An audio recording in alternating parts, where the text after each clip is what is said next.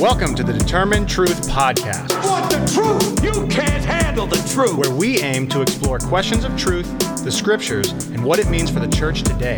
Here are your hosts, Rob Dalrymple and Vinny Angelo.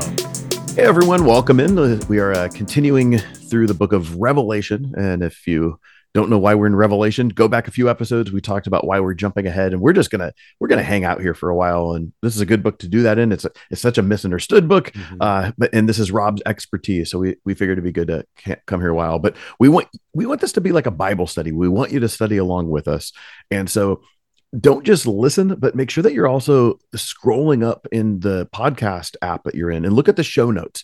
Oftentimes we'll include outlines or notes that you could follow along with.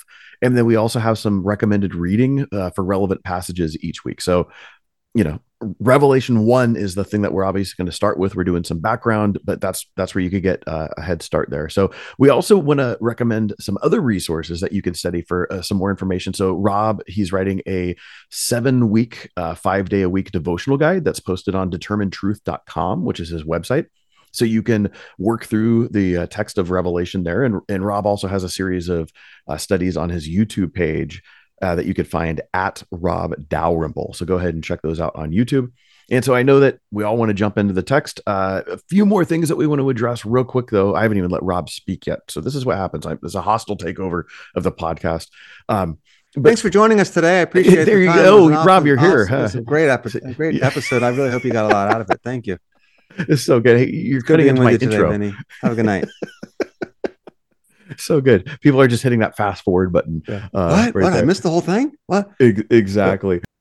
So I know that we all want to jump into the text and just, which is what we've done in all the other episodes. We get into the text, but we do have a few more questions that we might want to address and kind of lay the groundwork.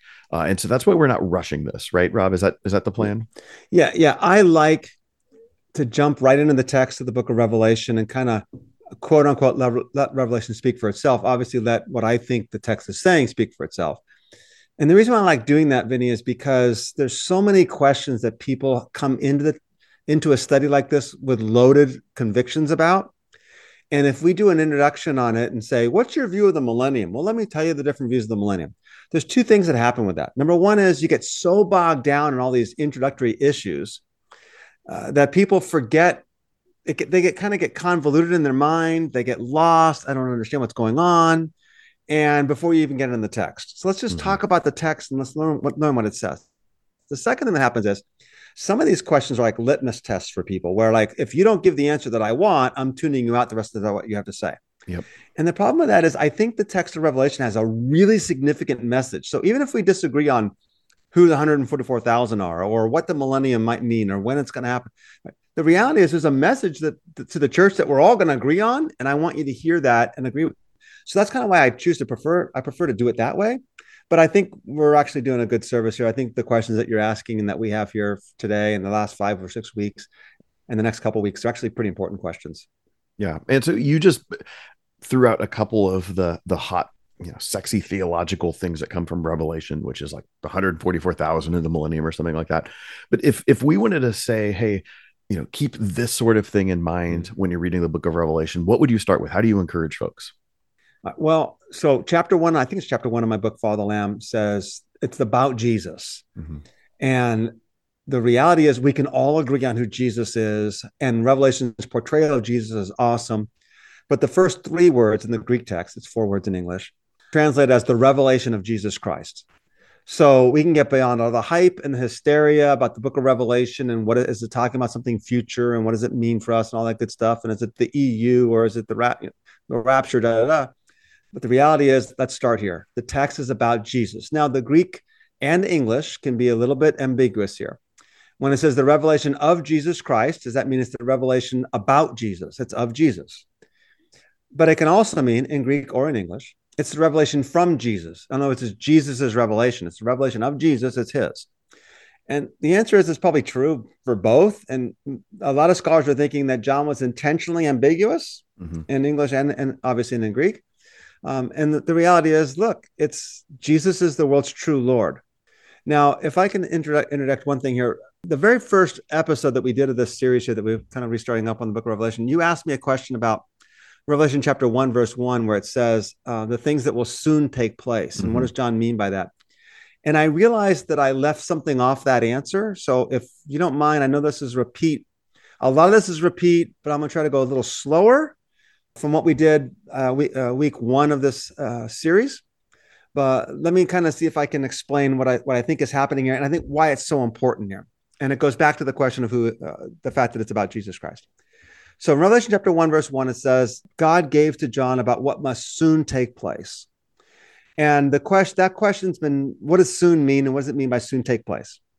Well, some think, well, if it meant something that would soon take place in the first century, then obviously John's wrong because it hasn't happened yet. And that understanding usually assumes that, well, it's about the end. And since the end hasn't happened yet, it couldn't mean what must soon take place beginning with the time of the New Testament or the time of Jesus. And so some say, oh, well, it refers to some future period of time.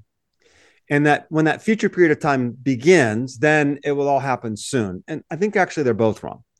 So what I discussed with us back in episode number 1 of this series was John's quoting the book of Daniel. And I kind of gave Vinny some notes that I may not even put in the show notes. I gave you some Greek there as well, Vinny.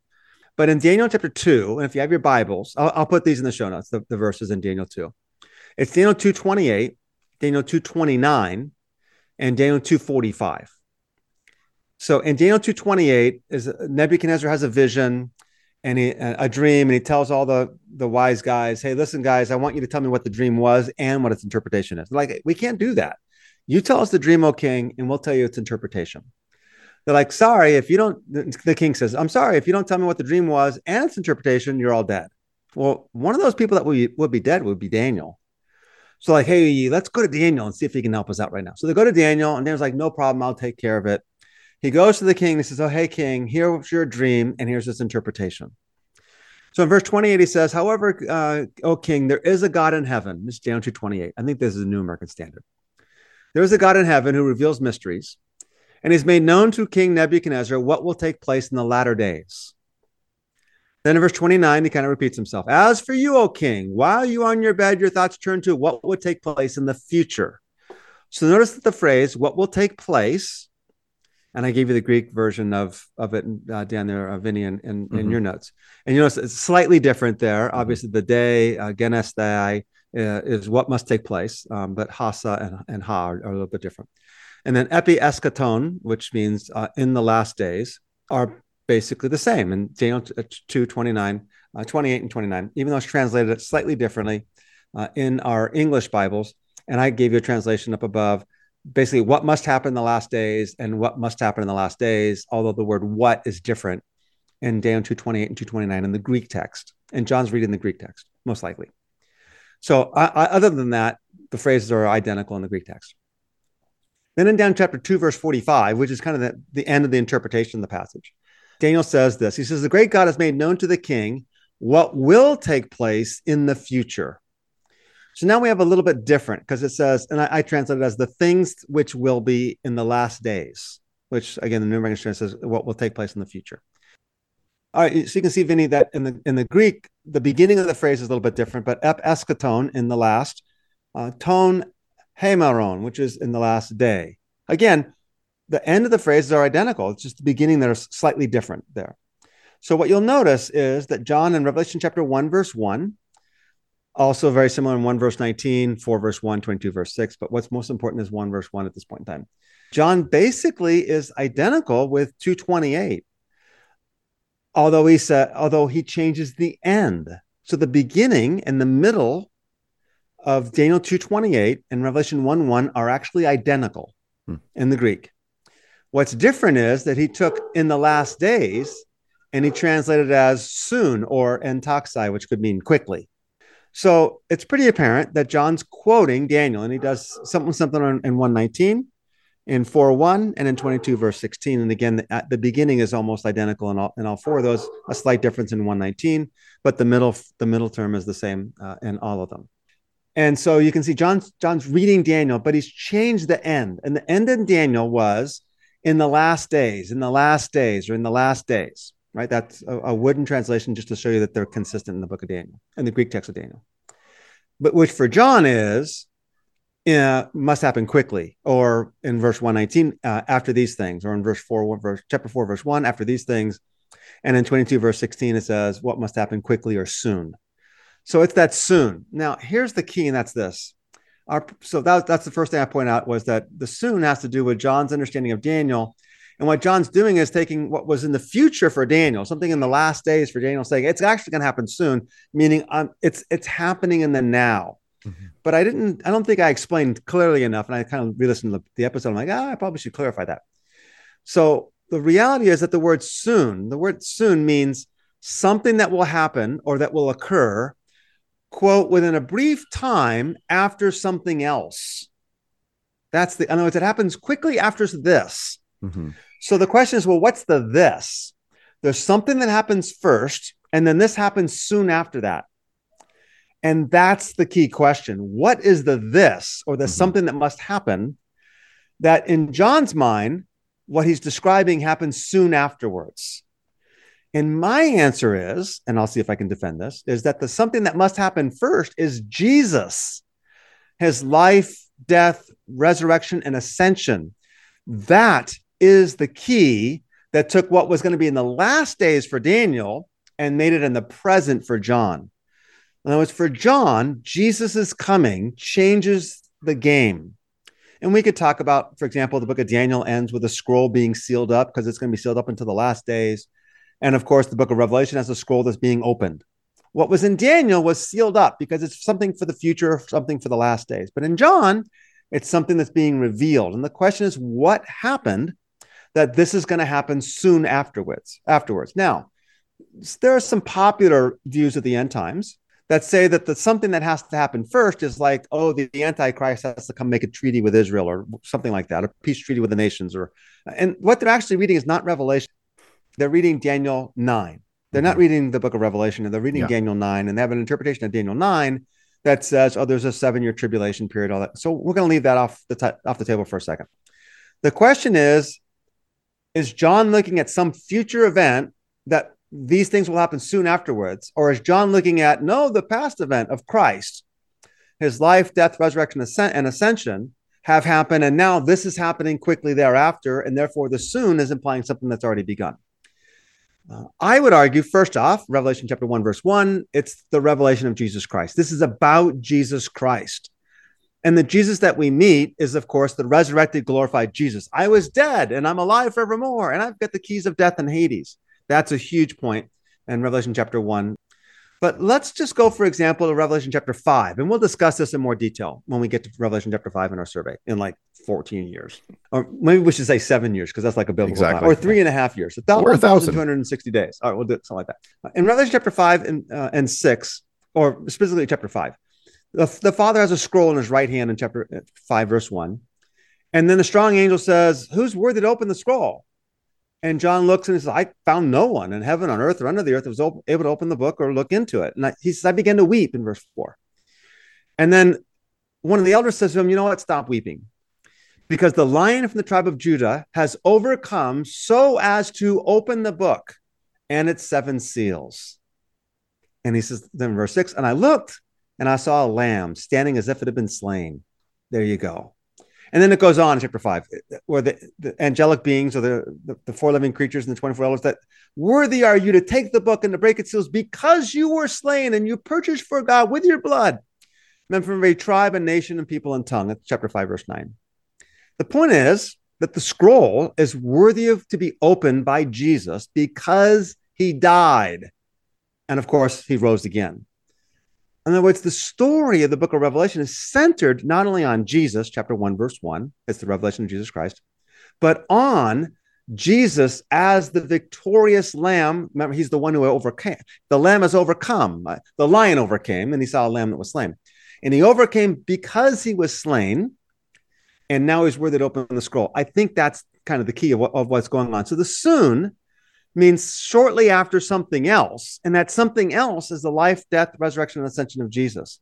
Now, to say that the scroll has not been opened yet because it's awaiting some future time, or that the soon hasn't happened yet because it's awaiting some future time, is to fail to recognize the significance of the fact that the book of Revelation is about Jesus. And you say, well, wait a minute, Rob. Well, it hasn't happened yet. Like, no, it's exactly happening, and it's been happening for 2,000 years. The difference is that what people think, well, what hasn't happened yet is the end hasn't come. It doesn't say the end's going to come soon. It just simply says these things are going to come soon. And these things that are going to come soon is including the life of God's people, living out the kingdom of God, carrying forth the gospel message of Jesus, so that at the end of the day, the nations are redeemed, and then God brings the New Jerusalem. Since the nations haven't been redeemed yet, the end hasn't come yet, but it doesn't say the end's going to come soon. It simply says these things are going to come soon. So does that make sense? I don't know if you have any questions or thoughts about that, Vinny. No, I think we should keep going with this because, we've talked about this before in the past in terms of looking at the book of Revelation as something that is actually applicable and has meaning to people, not just today in the year 2023 or in 2021 when we recorded some of those first podcasts, or in 1021 or in 521 or in 90 AD, but push it back. There's still a relevance there, and it's not just because we're now waiting for atomic bombs to happen or something like that, which is the popular way of understanding it. So there's a meaning there, and it's something that's applicable. So what you're saying is the way we understand that soon take place, it's not about reading the newspaper. It's not about figuring out the puzzle and trying to learn more information now that people didn't have any. It's not watching National Treasure with Nicolas Cage and figuring out that there's this giant, the Masons have this treasure hidden behind something in Washington, D.C. or whatever. Like, that's not the point of this. The point of it is saying this actually applies to God's people, and it actually matters to us today, and there's something to be done, and it's because Jesus started this thing. In light of a term that was helpful for me in seminary that was used a lot was the Christ event. Because exactly. Because even in our linear Western mindset, we think, okay, it was the cross, then that was the moment that it happened. Oh, it was the resurrection, that was the moment that happened. Right. It was the virgin birth, which one is it? And we want to put the pin in the marker, and it's like saying, no, it's this whole thing. You can't have one without the other. Right. Yep. And you kept emphasizing life, death, resurrection, and ascension, which is always the thing that's left out, right? Yeah, it is actually all of these things. Yeah. The life is often left out too. We just go to death and resurrection. Exactly. Yeah, because we make the gospel and the kingdom about we make the gospel and the kingdom about us being saved. Yes. Instead of it being about the kingdom, and Jesus' life is an important aspect of the kingdom. Yeah. So let's move this into how this applies today, especially in terms of the concept of the kingdom of God, which is oftentimes a left out, neglected aspect of Jesus's theology. It's interesting. Today I even read on a Facebook post, someone was commenting about how Jesus spoke. It was about the wrath of God. Jesus spoke more about hell than he ever did about going to heaven. And it's like, first off, just missing the topic altogether. But the entire point of the Gospels is proclaiming the kingdom of God, the kingdom of heaven. It's like, I'm not sure he talked about going to heaven a whole lot, but he sure talked about heaven coming here a whole lot. Exactly. What the kingdom of God's all about. Yeah, exactly. Yeah. Exactly. So just how we're influenced by just popular sayings or cliches or whatever. But what does the book of Revelation have to do with the kingdom of God? Does that phrase exist in Revelation at all? Kingdom of God? And that's something where even when we read Paul only uses that phrase a couple times. Only in once. Once in Romans, right? Twice. But obviously that's a central theme of his. Kingdom occurs 9 times. But I don't know that kingdom of God occurs in any of those 9. But this is also one of those times where, and I emphasize this a lot in my own teaching context at my church, where I have a lot of older folks who went through, Christian church study in the 70s and 80s, where word studies were so important, right? Oh, right. Yeah, exactly. This is one of those instances where if you're doing a word study on kingdom of God, you're never going to pay attention to Revelation, even though that's a key theme there. Are you a member of the kingdom of God or the kingdom of Satan? Right. Yes. To whom do you give allegiance? Yes. Yeah. Will be the way that I'll describe it as we move forward. So 1:6, it talks about the kingdom and not kingdom of God. Chapter 1, verse 9, tribulation kingdom. 5 verse 10, you made them to be a kingdom. 11 verse 15, the kingdom of the world has become the kingdom of our Lord. Okay. 12:10, it's still not really the kingdom of God, but the idea, the salvation, power, and kingdom of our God. Okay. It's not really the kingdom of God, but it's the kingdom of our God. Yes, it's not the same phrase. 16 verse 10, of course, his kingdom was the kingdom of the beast was thrown in the darkness. 17 verse 12, the 10 kings have not yet received a kingdom. 17:17 says kingdom to the beast. They gave their kingdom, power, and authority to the beast. And 17:18 actually uses the word kingdom, but it's not translated as kingdom in most English translations. They reign over the kings of the earth, or the kingdoms of the earth. So, yep, kingdom of God, as we might see it in the Gospels, doesn't exist, but the whole thing's about the kingdom of God. So Yes. let's be clear. Yeah, good point. So what do we do with that? How do we want to talk about the kingdom of God in relation to Revelation, and look at how the book of Revelation is describing events that have already been set in motion by the Christ event and the already inaugurated kingdom of God? Yeah, and I think that's the point, right? This is where this becomes extremely relevant. So we talked about in our episodes on apocalyptic prophecy and epistles or letters, that every one of the genres is speaking to the people of their day. So it's just the nature of communication for the most part, is that you're concerned about the people of their day. And the reality is that understand the fact that the biblical story is a story from garden to garden, from Eden to the New Jerusalem. The significant event in that story is that the kingdom of God has come in Jesus, that what God intended for humanity to do, Jesus did for us because we were not capable of doing it. God the Son became the man Jesus Christ and accomplished for us what we could not accomplish for ourselves, establishing the kingdom of God, dying and rising again, and bringing about the new creation, because obviously the Spirit was sent by Jesus. And it's already begun as a part of Jesus' life, death, and resurrection and ascension. And now we live in, as you know, we've called it before, and it's a very popular idea of the already not yet. We live in the already of the kingdom because we have the Spirit, and yet the not yet of the kingdom because it hasn't come in fullness. We still have flesh. We desire sin and corruption and death and disease and destruction. And as well, death hasn't been fully defeated. There's no more mourning, crying, pain, etc., because that's all passed away. That hasn't happened yet. So the point of the text then is, well, what do we do in the meantime? And Revelation is addressing a specific crisis that is very relevant to all of us, that we'll kind of flesh out more as we proceed, in which John's exhorting his people to say, you guys have got to not give in and do this, because if you give in and do this, you compromise your faith, you compromise your witness. Instead, you need to maintain your witness, even though it's going to cost you. And so that's kind of the theme there, and we want to continue to flesh that as we go through tonight, I think. Hey everyone, we want to thank you for joining us on today's podcast. And we want to remind you that everything we provide at Determined Truth is free of charge. And this even includes all of the teaching that Rob does on a weekly basis to pastors in India and around the world. We don't have any supporters that get special behind the scenes access. But we can only do this with the generous support that comes from those of you who can afford to give. So if you would prayerfully consider supporting us with anything from $5 a month or more, we will continue to work hard to challenge the church to be the church. To give, go to determinedtruth.com and click on the Give tab, or follow the link in the show notes. All right, so as we keep mining and trying to focus on the purpose of the book of Revelation, let's bring in some study skills that we've already done in other books that we've gone through, other gospels, other letters. One of the things that we've learned is this idea of inclusios, or bookends, where there will be this verbal repetition of a key phrase or an idea. And this is letting the hearer know, because the majority of the audiences are hearers. They're not readers. You have the one reader, and then everyone else is hearing it. And so this is giving you kind of a marker, an ear marker on knowing when something is starting and stopping, or it's an emphasis.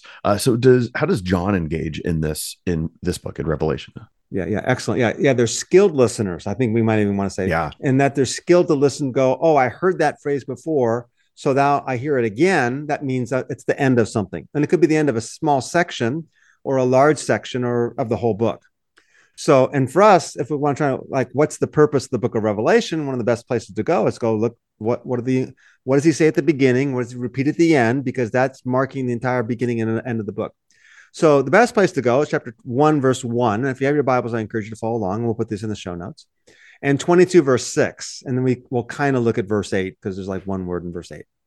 But Revelation 1:1 says, the revelation of Jesus Christ, which God gave him to show his servants what must soon take place, or take place soon. And he made it known by sending his angel to his servant John. Revelation 22, verse 6 says, the Lord, the God of the spirits of the prophets, sent his angel to show his servants what must soon take place, what must take place soon. So what you'll notice is, of course, God appears twice in verse 1:1 and 22:6. The verb to show occurs in 1:1 and 22:6. What must soon take place occurs in 1:1 and 22:6. Sending his angel or sent his angel occurs in 1:1 and 22:6. And actually, John occurs in 1:1 and actually occurs in 22, verse 8. So there's really good clue now. What you have then is that the source of the revelation was God, because obviously God's repeated at the beginning and the end. Hey, what God gave him to show, it's revelation of Jesus Christ, which God gave to Jesus to do what? To show his servants what must soon take place. So there's your first inclusio, and that is that it came from God. Second is that it was given by Jesus to an angel, and then it was given to John. So there's your order of transmission. And that's actually going to be important for I wouldn't say really important, but there's going to be some questions that happen later on in the book that makes it difficult to figure out, except until we remember that, oh yeah, guess what? It's God, Jesus, an angel, John. So for example, by the way, red letter Bibles have a really difficult time in the book of Revelation because technically Jesus is the speaker of everything. God gave it to Jesus. And then Jesus gives it to an angel. So is the speaker the angel or is it Jesus? And so that's going to kind of create a problem. So is that the only one? It makes sense. It's literally the bookend of the book, but are there more other than that? Yeah. And by the way, 1:1 is the beginning of the prologue and 22:6 is the beginning of the epilogue, or the beginning of the introduction, the beginning of the conclusion. So the very first verse of the beginning and the very first verse of the closing are inclusios. So yeah, there's a lot of other inclusios, especially even in chapter 1 and chapter 22. But maybe one of the more important ones would be chapter 1, verse 3, where it says, blessed are those who keep the things that are written in this book or written in it. And 22:7. So 1:3 and 22:7. And 22:7 says, blessed is the one who keeps the words of the prophecy of this book. It seems like John's primary concern then was for his readers. And I like to say readers or reader, singular, and then hearers, plural. We'll just say it's for his audience. And we can say his readers. It's fine. We all know what we mean by that. But John's primary concern was for his readers to remain faithful to Christ and not compromise their faith. It's blessed are the one who keeps the words of the prophecy of this book means it's actually not going to be easy to do. It's going to be difficult. So don't give in to temptation to compromise. And that temptation to compromise was overwhelming. And so chapter 18, verse 4 has this really significant imperative or command. And it says, come out of her, my people. Now, her is Babylon. And we got a long ways to go before we can really discuss exactly what Babylon means. But Babylon is the temptation to compromise, at least for this point in time. John's purpose was really actually well captured in the subtitle of Scott McKnight's new commentary, Scott McKnight and Machette's new book called Revelation. Then the subtitle is A Prophetic Call to Follow Jesus as a Dissident Disciple. I'm like, I love that subtitle. Now remember, a dissident is someone who objects to like a official policy, governmental policy, imperial policy, or something along those lines. So the Oxford Handbook of Book of Revelation also has a wonderful text. Also says this: says John seeks to disrupt what he claims to be unacceptable levels of cultural and economic accommodations among maybe even many of Jesus's followers. So there you go. John's concerned about his followers compromising their faith. They're called to be dissident disciples, and they're reminded that if you overcome and you keep the words of the prophecy of this book, you're blessed. Chapter 1, verse 3 and 22, verse 7. Last time, I think it was the last time we chatted, you had mentioned how you think you're arguing that the theme of Revelation is that it's a love story. And I know that, and you've mentioned that another, like, isn't that your title or your working title? It's the title. Yeah. Revelation, a love story. I'm not sure if I'd say that's there's a number of themes that you could point maybe not out. The theme, but you're arguing that this is the premise of the story, the story of the book of Revelation is that God's calling us, his people, to be faithful to Christ by sacrificially loving our neighbors as ourselves and laying down our lives for them. And thus, the focus of the story is that it's a love story. Yeah. Which is even funny because just going back to the importance of understanding genre, when we think about, we're both married guys. And if our wives, not to one another, not to one another, yes, but our wives are much better people than we are. Yeah. But if I'm going out with Shayla, you're going out with Tony or whatever, there's a movie, and they're like, oh, we want to rent a movie about a love story. We're immediately like, oh, romantic comedy. This sucks. Like, can we get an action movie? Can we get something fun? Right. And so we hear love story and immediately there's a genre that's attached to it. Mm-hmm. And it's just funny how we have these preconceived ideas on, That's we hear something and we just automatically go there. But my question to you would be, most of the details that you're going to include in your commentary, it's not going to be controversial because there's so much agreement in terms of the details of Revelation, but your emphasis on love story, how's that going to be accepted? You going to get some pushback there? Yeah, I wouldn't say there's so much agreement on all the details, but the general themes and principles. Yeah. Certainly there's widespread agreement on the basic meaning of the book of Revelation in the scholarly community. I don't know. So the question, I'm arguing two things, and I hope to do two things. One, I'm hoping to provide a more refined understanding of the book of Revelation in terms of its structure and how that impacts our understanding of the book itself. And we'll discuss that more as we proceed. And the second thing I'm hoping to add to understanding of the book of Revelation is that it is indeed a love story. And my argument is that the whole Bible's a love story. And that we forget, I don't know how we forget this, but we do. The Bible, the central verse of scripture really is for God to love the world. And the whole idea of Jesus' coming, his incarnation, is love. God sent his son out of love. God loved us while we were yet sinners. Christ died for us. So I do think scholars will agree with what I'm saying, at least generally. It's not new, but at the same time, I'm also arguing that God is not the one inflicting wrath, at least in terms of what we call the seals, trumpets, and bowls, or what are called the seals, trumpets, and bowls. That's not God inflicting the wrath, and we'll discuss that more as we proceed. That's actually the nations doing what the nations do, and God allowing it to happen. And as Romans 1 says, God gave them over to do those things that, which men ought not to do. And they're suffering the consequences of that. When humanity's in power, there's war, bloodshed, famines, and death, etc. And it affects the poor and the oppressed more than everybody else. I'm arguing that's what humanity does. God's not doing that. But God's allowing that to occur because he loves the nations and he wants them to come to repentance. And so he's giving time. It's God's kindness that leads you to repentance. And so God's like delaying the return of Christ, the end, because he wants the nations to repent. And so he's allowing God's people to continue to proclaim the gospel in love and faithfulness. So I had an Old Testament scholar that I was speaking with recently and sharing kind of my thesis of that. And he's like, well, you seem to have like an assumption that this is what the book's about. It's about love. I'm like, well, of course I have an assumption. We all take assumptions to the text.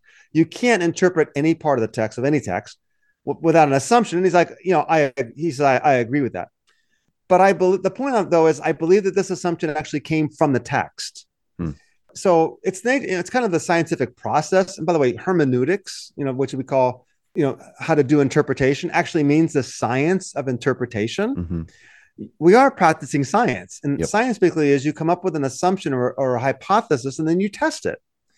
And so I began to notice things in the text like, wait a minute, this isn't God doing this. God's actually doing this. And the New Testament's about God's love for humanity, and it's God's love that's delaying the second coming of Christ because he desires all men to come to repentance. And it's God's kindness that leads you to repentance, and God still loved the world. And all those verses I just quoted, and I just quoted again. And I realized, well, let me see if I can reread the text in light of this. And I found scholars that agreed with this and would agree with that, and notable scholars. So I think the assumption comes from the text, and I believe that this is actually what the text is teaching, what it says.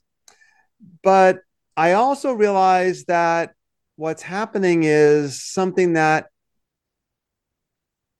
is not widely agreed upon in scholars of the book of Revelation. They go, well, okay, I can agree that the nations are brought to repentance because of God's love by sending his people to die for the nations, but I still think God's inflicting wrath on the people. And my answer is, I don't think God's inflicting wrath on the people.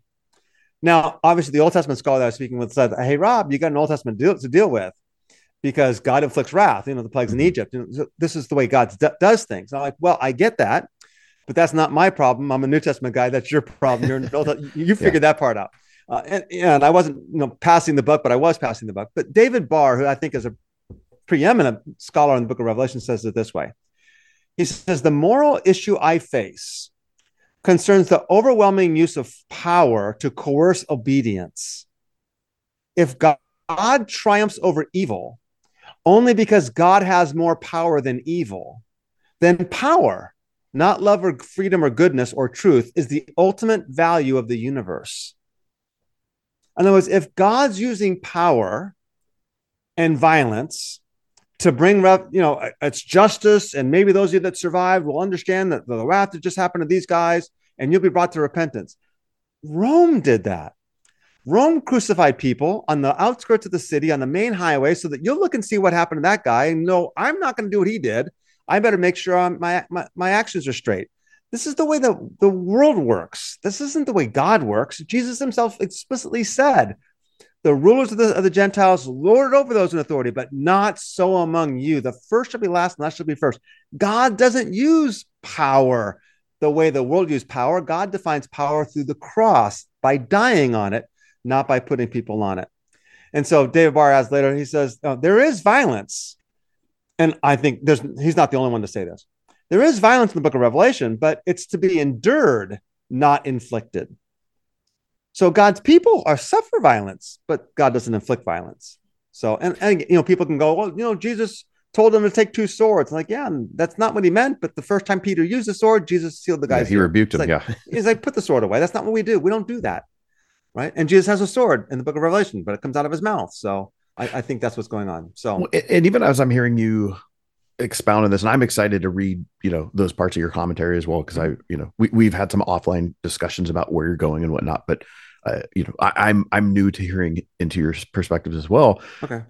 But I think why the comments that you're making might strike, especially from a popular audience, a little differently is, if you've been told your whole life that the book of Revelation is about God's judgment on the world and it's entirely future, your perspective is just going to seem out of left field because you're saying no, you're just taking it to its logical conclusion. The point of the book, which I'm not going to say most scholars, but many scholars acknowledge, regardless of where they land on the details, they acknowledge, no, this isn't an end of the world type thing. Well, if it's not end of the world, why do the details in there have to be about God pouring his wrath on everyone? That's not the point. What's interesting in that is the layperson who goes, oh, I've heard this is about wrath, and I'm not sure if I agree with this. My first comment is, wait a second, we've got for God so loved the world. Mm-hmm. Okay, I mean, I got that on my side here. We tell people that God loves you and died for your sin. I mean, the gospel is God's a God of love, and he cares for you, and he wants you to have eternal life.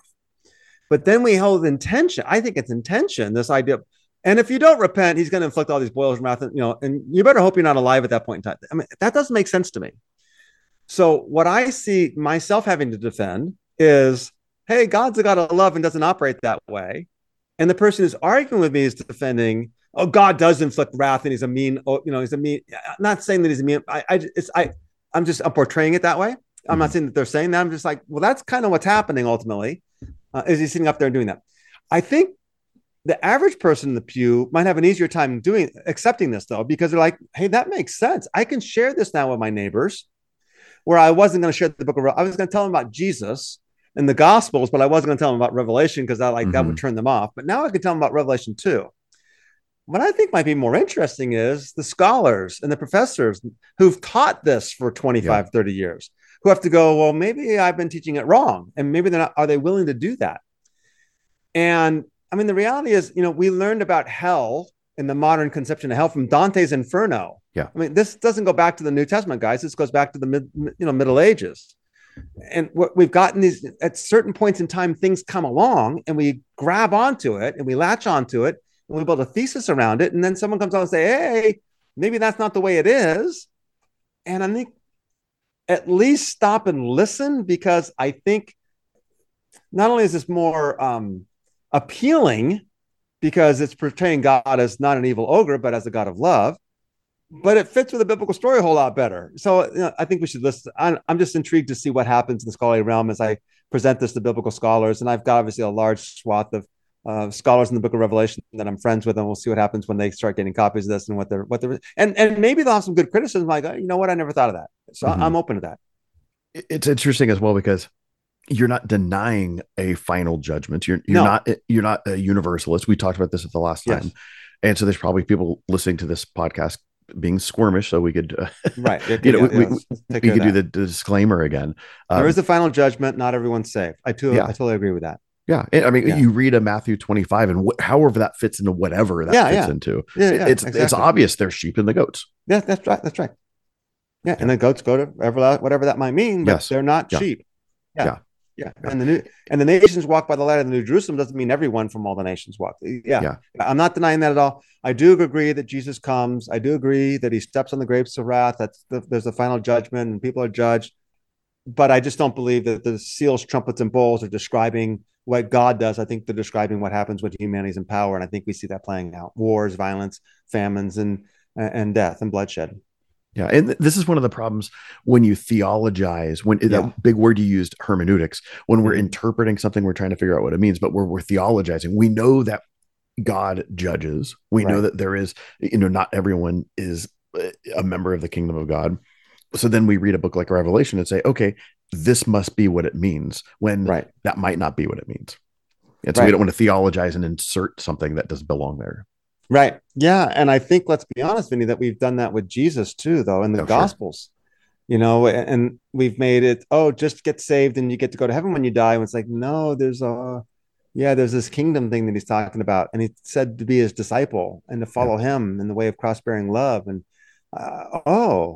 right. So I think there's a lot of significance there.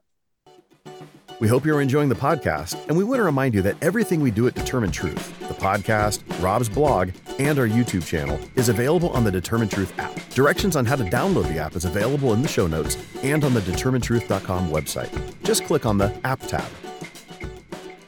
Hey, when we do book studies, we usually begin with the author. Who wrote it? Who is he writing to? When was it written? Its settings, the author's goal, all those sorts of things. This is what you're going to find in an intro to a commentary or something like this. And so we've talked a little bit about this, about Revelation and the author's goal tonight, but we haven't addressed anything else. What are your thoughts on that? How important is that in studying the book of Revelation and knowing these sorts of things? Let me begin by reiterating what I think at least some of the purpose of the book is, that John's exhorting his people, his readers, that Rome and the empire are trying to lead you astray, to compromise your faith for the sake of economic security, not just economic security, but social security and things of that nature also. And John says, no, you need to maintain your faith in Christ, maintain your witness for Christ in the midst of the devil's temptations. We have to flesh out what all that means. But that's why he so often says the one who overcomes, the one who overcomes, one who overcomes. There's a lot to be overcome because the devil has put these temptations in front of you to compromise for economic security and things along those lines. And so maintain your faith in Christ. So knowing the author and the date is typically, it can be helpful. I wouldn't say typically, it can be helpful. When you do a study of the prophets, for example, it's really kind of important to know, were the prophets writing before the exile, during the exile, or after the exile? Because the message actually changes. Yeah. Before the exile, like, hey guys, if you don't straighten up, God's going to bring you and send you in exile. And exile means to be sent out of the country. He's going to carry you away with us, the Assyrians or the Babylonians. So you get somebody like Isaiah that comes along and says, hey guys, if you don't straighten up, God's going to send you away. And then you get Ezekiel and Daniel are written during the exile. And they're like, hey guys, the reason why we were sent away, our current situation is because we sinned. And it wasn't just your forefathers that sinned. We did too. And then you get prophets come along later, Hosea and others that say, oh, well, guess what? God's going to restore us. And that restoration is going to be great and great. So grand and greater than it was even before. The restoration will be greater than what we had earlier. So it's actually kind of significant. You have letters like Paul's letter to the church in Galatia. That's kind of important. Did he write this before the council in Jerusalem or after the council of Jerusalem? What's going on there? And Paul's just begun his ministry now. Gentiles are coming to the faith, and it's this kind of this Jewish religion. So what do we do with the Gentiles? Do they have to be circumcised?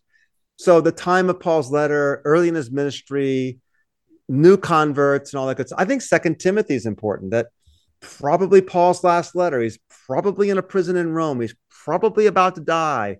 He's writing to Timothy a very personal correspondence saying, hey, your grandmother and mother, Lois and Eunice, are great. And Timothy, I want you to carry on the faith. And I fought the good fight. And I finished the race and I kept the faith. And, and then, oh, by the way, and come quickly, Timothy, because if you don't, I'll be dead. I think that sets the tone a lot and gives us some context there. Otherwise, I think sometimes we make too much of this. So I was teaching a course at a seminary one time, and I was the dean. And so my syllabus had to be approved by the president, right? Because I was the dean, so I couldn't approve my own syllabus. And so I was teaching a course on the Gospel of John, and the president's like, well, you don't have any discussion of the authorship of the Gospel of John. And I said, I'm not going to talk about it. She goes, well, you have to. I'm like, no, here's why I don't think I want to. And that's this. At the end of the day, we all believe the Gospel of John's part of the scriptures. And it doesn't matter if John wrote it or if some other John wrote it or somebody else wrote it. The reality is it's in the scriptures and it's not going to change anything. It's still inspired by God. And I only have X amount of hours of lectures, X amount of discussion of the gospel. I want to discuss the content. And the president's like, that makes really good sense. Cool, go with it. So the problem with the book of Revelation in terms of the date of its writing, I don't think it matters. Some say the date of Revelation was before 70 and that John's describing Nero's persecution of Christians and the sudden destruction of Rome. I don't think the book of Revelation can be limited to just that. It could be about that, but it's not only about that. So some hold of that view say it's only about that. Not everybody does. So if that's the case, and it's not only about that, then the date doesn't matter because it could be about more. Some say, of course, it's written during the 90s and the persecution under the Emperor Domitian, but we don't have a lot of evidence for that. It doesn't appear to be written during any particular persecution. It appears to be written in a time where persecution is possible, if not imminent, or if not likely, but it might not be happening then. So the setting is unknown. It's just simply uncertain. There's a lot of division amongst scholars before 70, during the 90s. Some might even say in the early 100s. I wouldn't go that far. The second thing is it says it was written by John, but it doesn't tell us who the John is. And actually, I like that because okay, now I have to answer the question because I can just call him John all day long and we're good to go. Because there's some conservatives that think, well, if it's John the Apostle, then it's inspired. But if it's not John the Apostle, it's not inspired. It's like, guys, it's in the book of Revelation. It's in the Bible. We're going to keep it. We're not going to throw it out, depending on who the author is. So it doesn't matter. I just don't think the issue's that significant. I don't think the date is knowable. And the reason why it's so difficult, and we can get into this in like a long conversation, but we won't get into tonight, but you and I can talk later if you're interested, is the early church had a lot of problems with the book of Revelation. Some, especially in the Eastern churches, they just didn't use it. They didn't like it. They didn't think it belonged in the scriptures. And because of that, the early church fathers don't wrestle with it a whole lot. And some of them do, but not a lot. And so there's not a lot of information about who wrote it and when did he write it there. And what we do have actually doesn't agree, because those who have liked it and commented on it might even say the Apostle John wrote it, but those who didn't like it dismissed the book because it wasn't even written by the Apostle John. I mean, that's one of the common ways that they dismissed the book, was to say it wasn't even written by the Apostle. And I'm curious on this. Issues. Yeah, we actually did get an email this week from a listener saying, "Hey, okay, Rob, cool. you've alluded in a previous conversation that you didn't think it was Revelation was not written by John, the evangelist, John, the disciple, the apostle, that person." Yeah. Hopefully, giving some of your background, they'll understand that this isn't something to hang your hat on, which John it was. But what do you do with this? Is this something why are you convinced that it's not that John? I am actually surprised by I saw the question from the listener, and thank you for your questions. And we definitely encourage you to continue submitting your questions. And I'd have to go back and listen to the podcast to see exactly what I said, because I don't think I said that it wasn't. I just said, I'm not sure what I said there specifically that this listener is referring to. Actually, I say in my commentary that I have no problem with it being the Apostle John, because I think there's similarity between Revelation and the Gospel of John. Yeah. I tend to think the Gospel of John was written by the Apostle John, although, as I said, I taught a seminary course on this and just didn't discuss the topic of who wrote it. So I'm good with that. So, and I think 1st, 2nd, and 3rd John, obviously the problem with those books is that they're so short. Yeah. I think they show a common authorship, but you can't defend that because they're just too short to prove. So I have no problem saying that it was the Apostle John. That's fine. There's some early church history that says John was exiled to Patmos. That makes sense. It fits. The problem is that the church fathers are disagree with that, because, especially the Eastern fathers, they didn't like it. In particular, a man named Eusebius, who's the 4th century, who wrote a history of the early church. He didn't like it. And he quotes an early church father whose writings no longer exist, Papias, to say that there's two different Johns. And I actually wrote a master's thesis on this. And I'm not sure that's what I'm not sure that that's what Papias was saying, that there were two different Johns. It just depends on how you read it. So there's simply just not enough information from the early.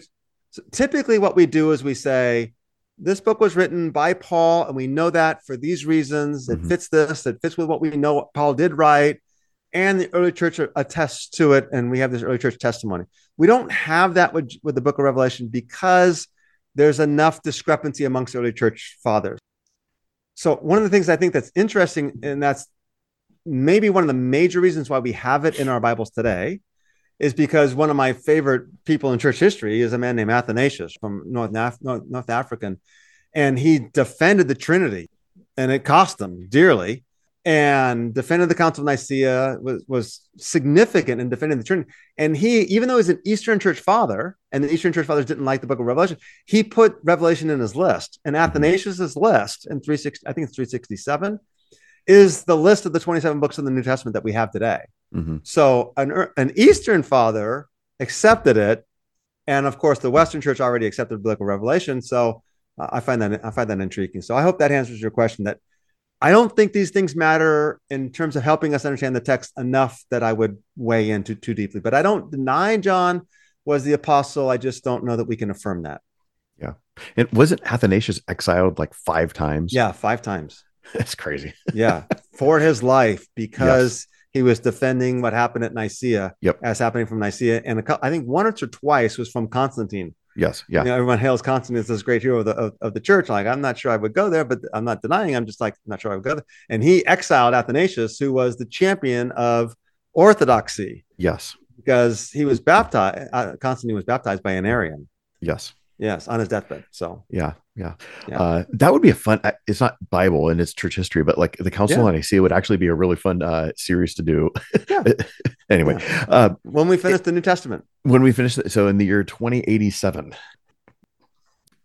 so we accept Revelation as scripture, and as you said, early church fathers wrestled with this, but it does have a questionable authorship, and it's apocalyptic, but we don't. The question is, we don't accept the Book of Enoch, though, which is another apocalyptic book. Obviously, we don't know who wrote that. Why is this the case that we accept one apocalyptic book but not Enoch, especially when Enoch is like quoted in Jude? It's actually quoted in scripture. So that would be another question that pops up in terms of canonicity. A listener sent this question, and also, so I would simply say that we accept the Book of Revelation because it was accepted at least enough, even Justin Martyr and Irenaeus quote from it and reference it, and those are 2nd century church fathers. Its meaning is extremely centered on Christ.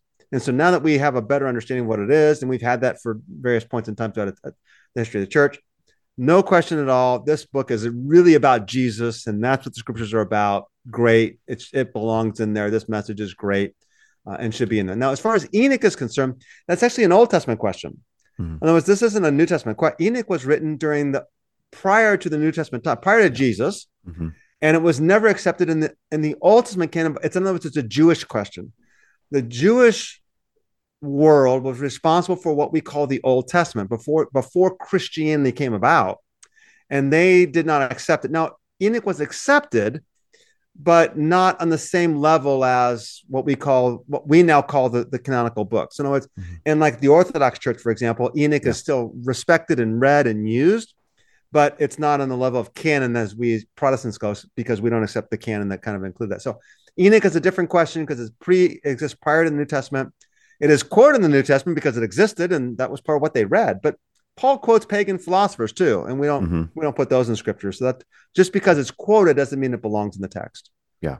And the point you made about the Eastern Orthodox accepting that, Protestants are the only ones that don't have these extra, what's called apocryphal books. And even those within the Roman Catholic and Greek Orthodox or the Orthodox tradition, they're known as deuterocanonical. And so they're very much respected, but it's not seen on the same level as other works. So, but they don't agree with each other either on which books true. belong. So some Correct. in the Orthodox Church are not in the Catholic Bible, and some in the Catholic Bible are not in the Orthodox Bible. So there's not even an agreement there. Yeah, very good. So good thing us Protestants get everything right. Yeah, totally. Thank God for that. Oof. Yeah. All right. Hey, that's a good one. Cool. So, hey, we're going to keep, what are we going to do next week? How are we are we still going to do background stuff? What are we going to but I think there's still some more background questions that we need to address that we might as well go ahead and address now. The questions that keep coming up, like, is it supposed to be interpreted literally, and what's going on with numbers and the significance? And I think it's going to be fun. The significance of numbers is awesome. It's just really, really cool. And what does that mean for literal interpretations? And so we're going to do a couple more. And then I think we might even do an episode on like why I think some of the popular interpretations of the Book of Revelation are so dangerous and problematic, especially because detracts us from the mission that we're supposed to be doing there. And we might even do an interview after that. And then we'll start the book of Revelation. And then Jesus will come. In that order. If you're really interested in the number thing, get Rob's book, Follow the Lamb, A Guide to Reading, Understanding, and Applying the Book of Revelation, because you have a whole chapter on that, among many of the other things that we're going to be talking about here. So if you're a visual learner, if you want to dive deeper, great resource to have. Yeah. So, and the devotional guide is live now. So as you're listening to this episode, on the GermanTruth.com website is a devotional guide leading you through the book of Revelation, 5 days a week for the next 7 weeks. You could say the book of Revelation, just kind of, and each day it says to read this passage, and then I talk about the text and what I think it means. And then there's some questions and application that you talk about as a group, meant to be done as a study as a group. But I think that'll be very helpful also. And then obviously the podcast and the YouTube page. Fantastic. All right, everyone. Catch you guys next time. I want to thank you for joining us on today's podcast, and we would love for you to share the work of Determined Truth with others. Please follow this podcast and give a review on iTunes, Spotify, or wherever you get your podcasts. Your review will go a long way towards helping others find this podcast. Then share it with others so that we can get the word of the gospel of the kingdom to more people.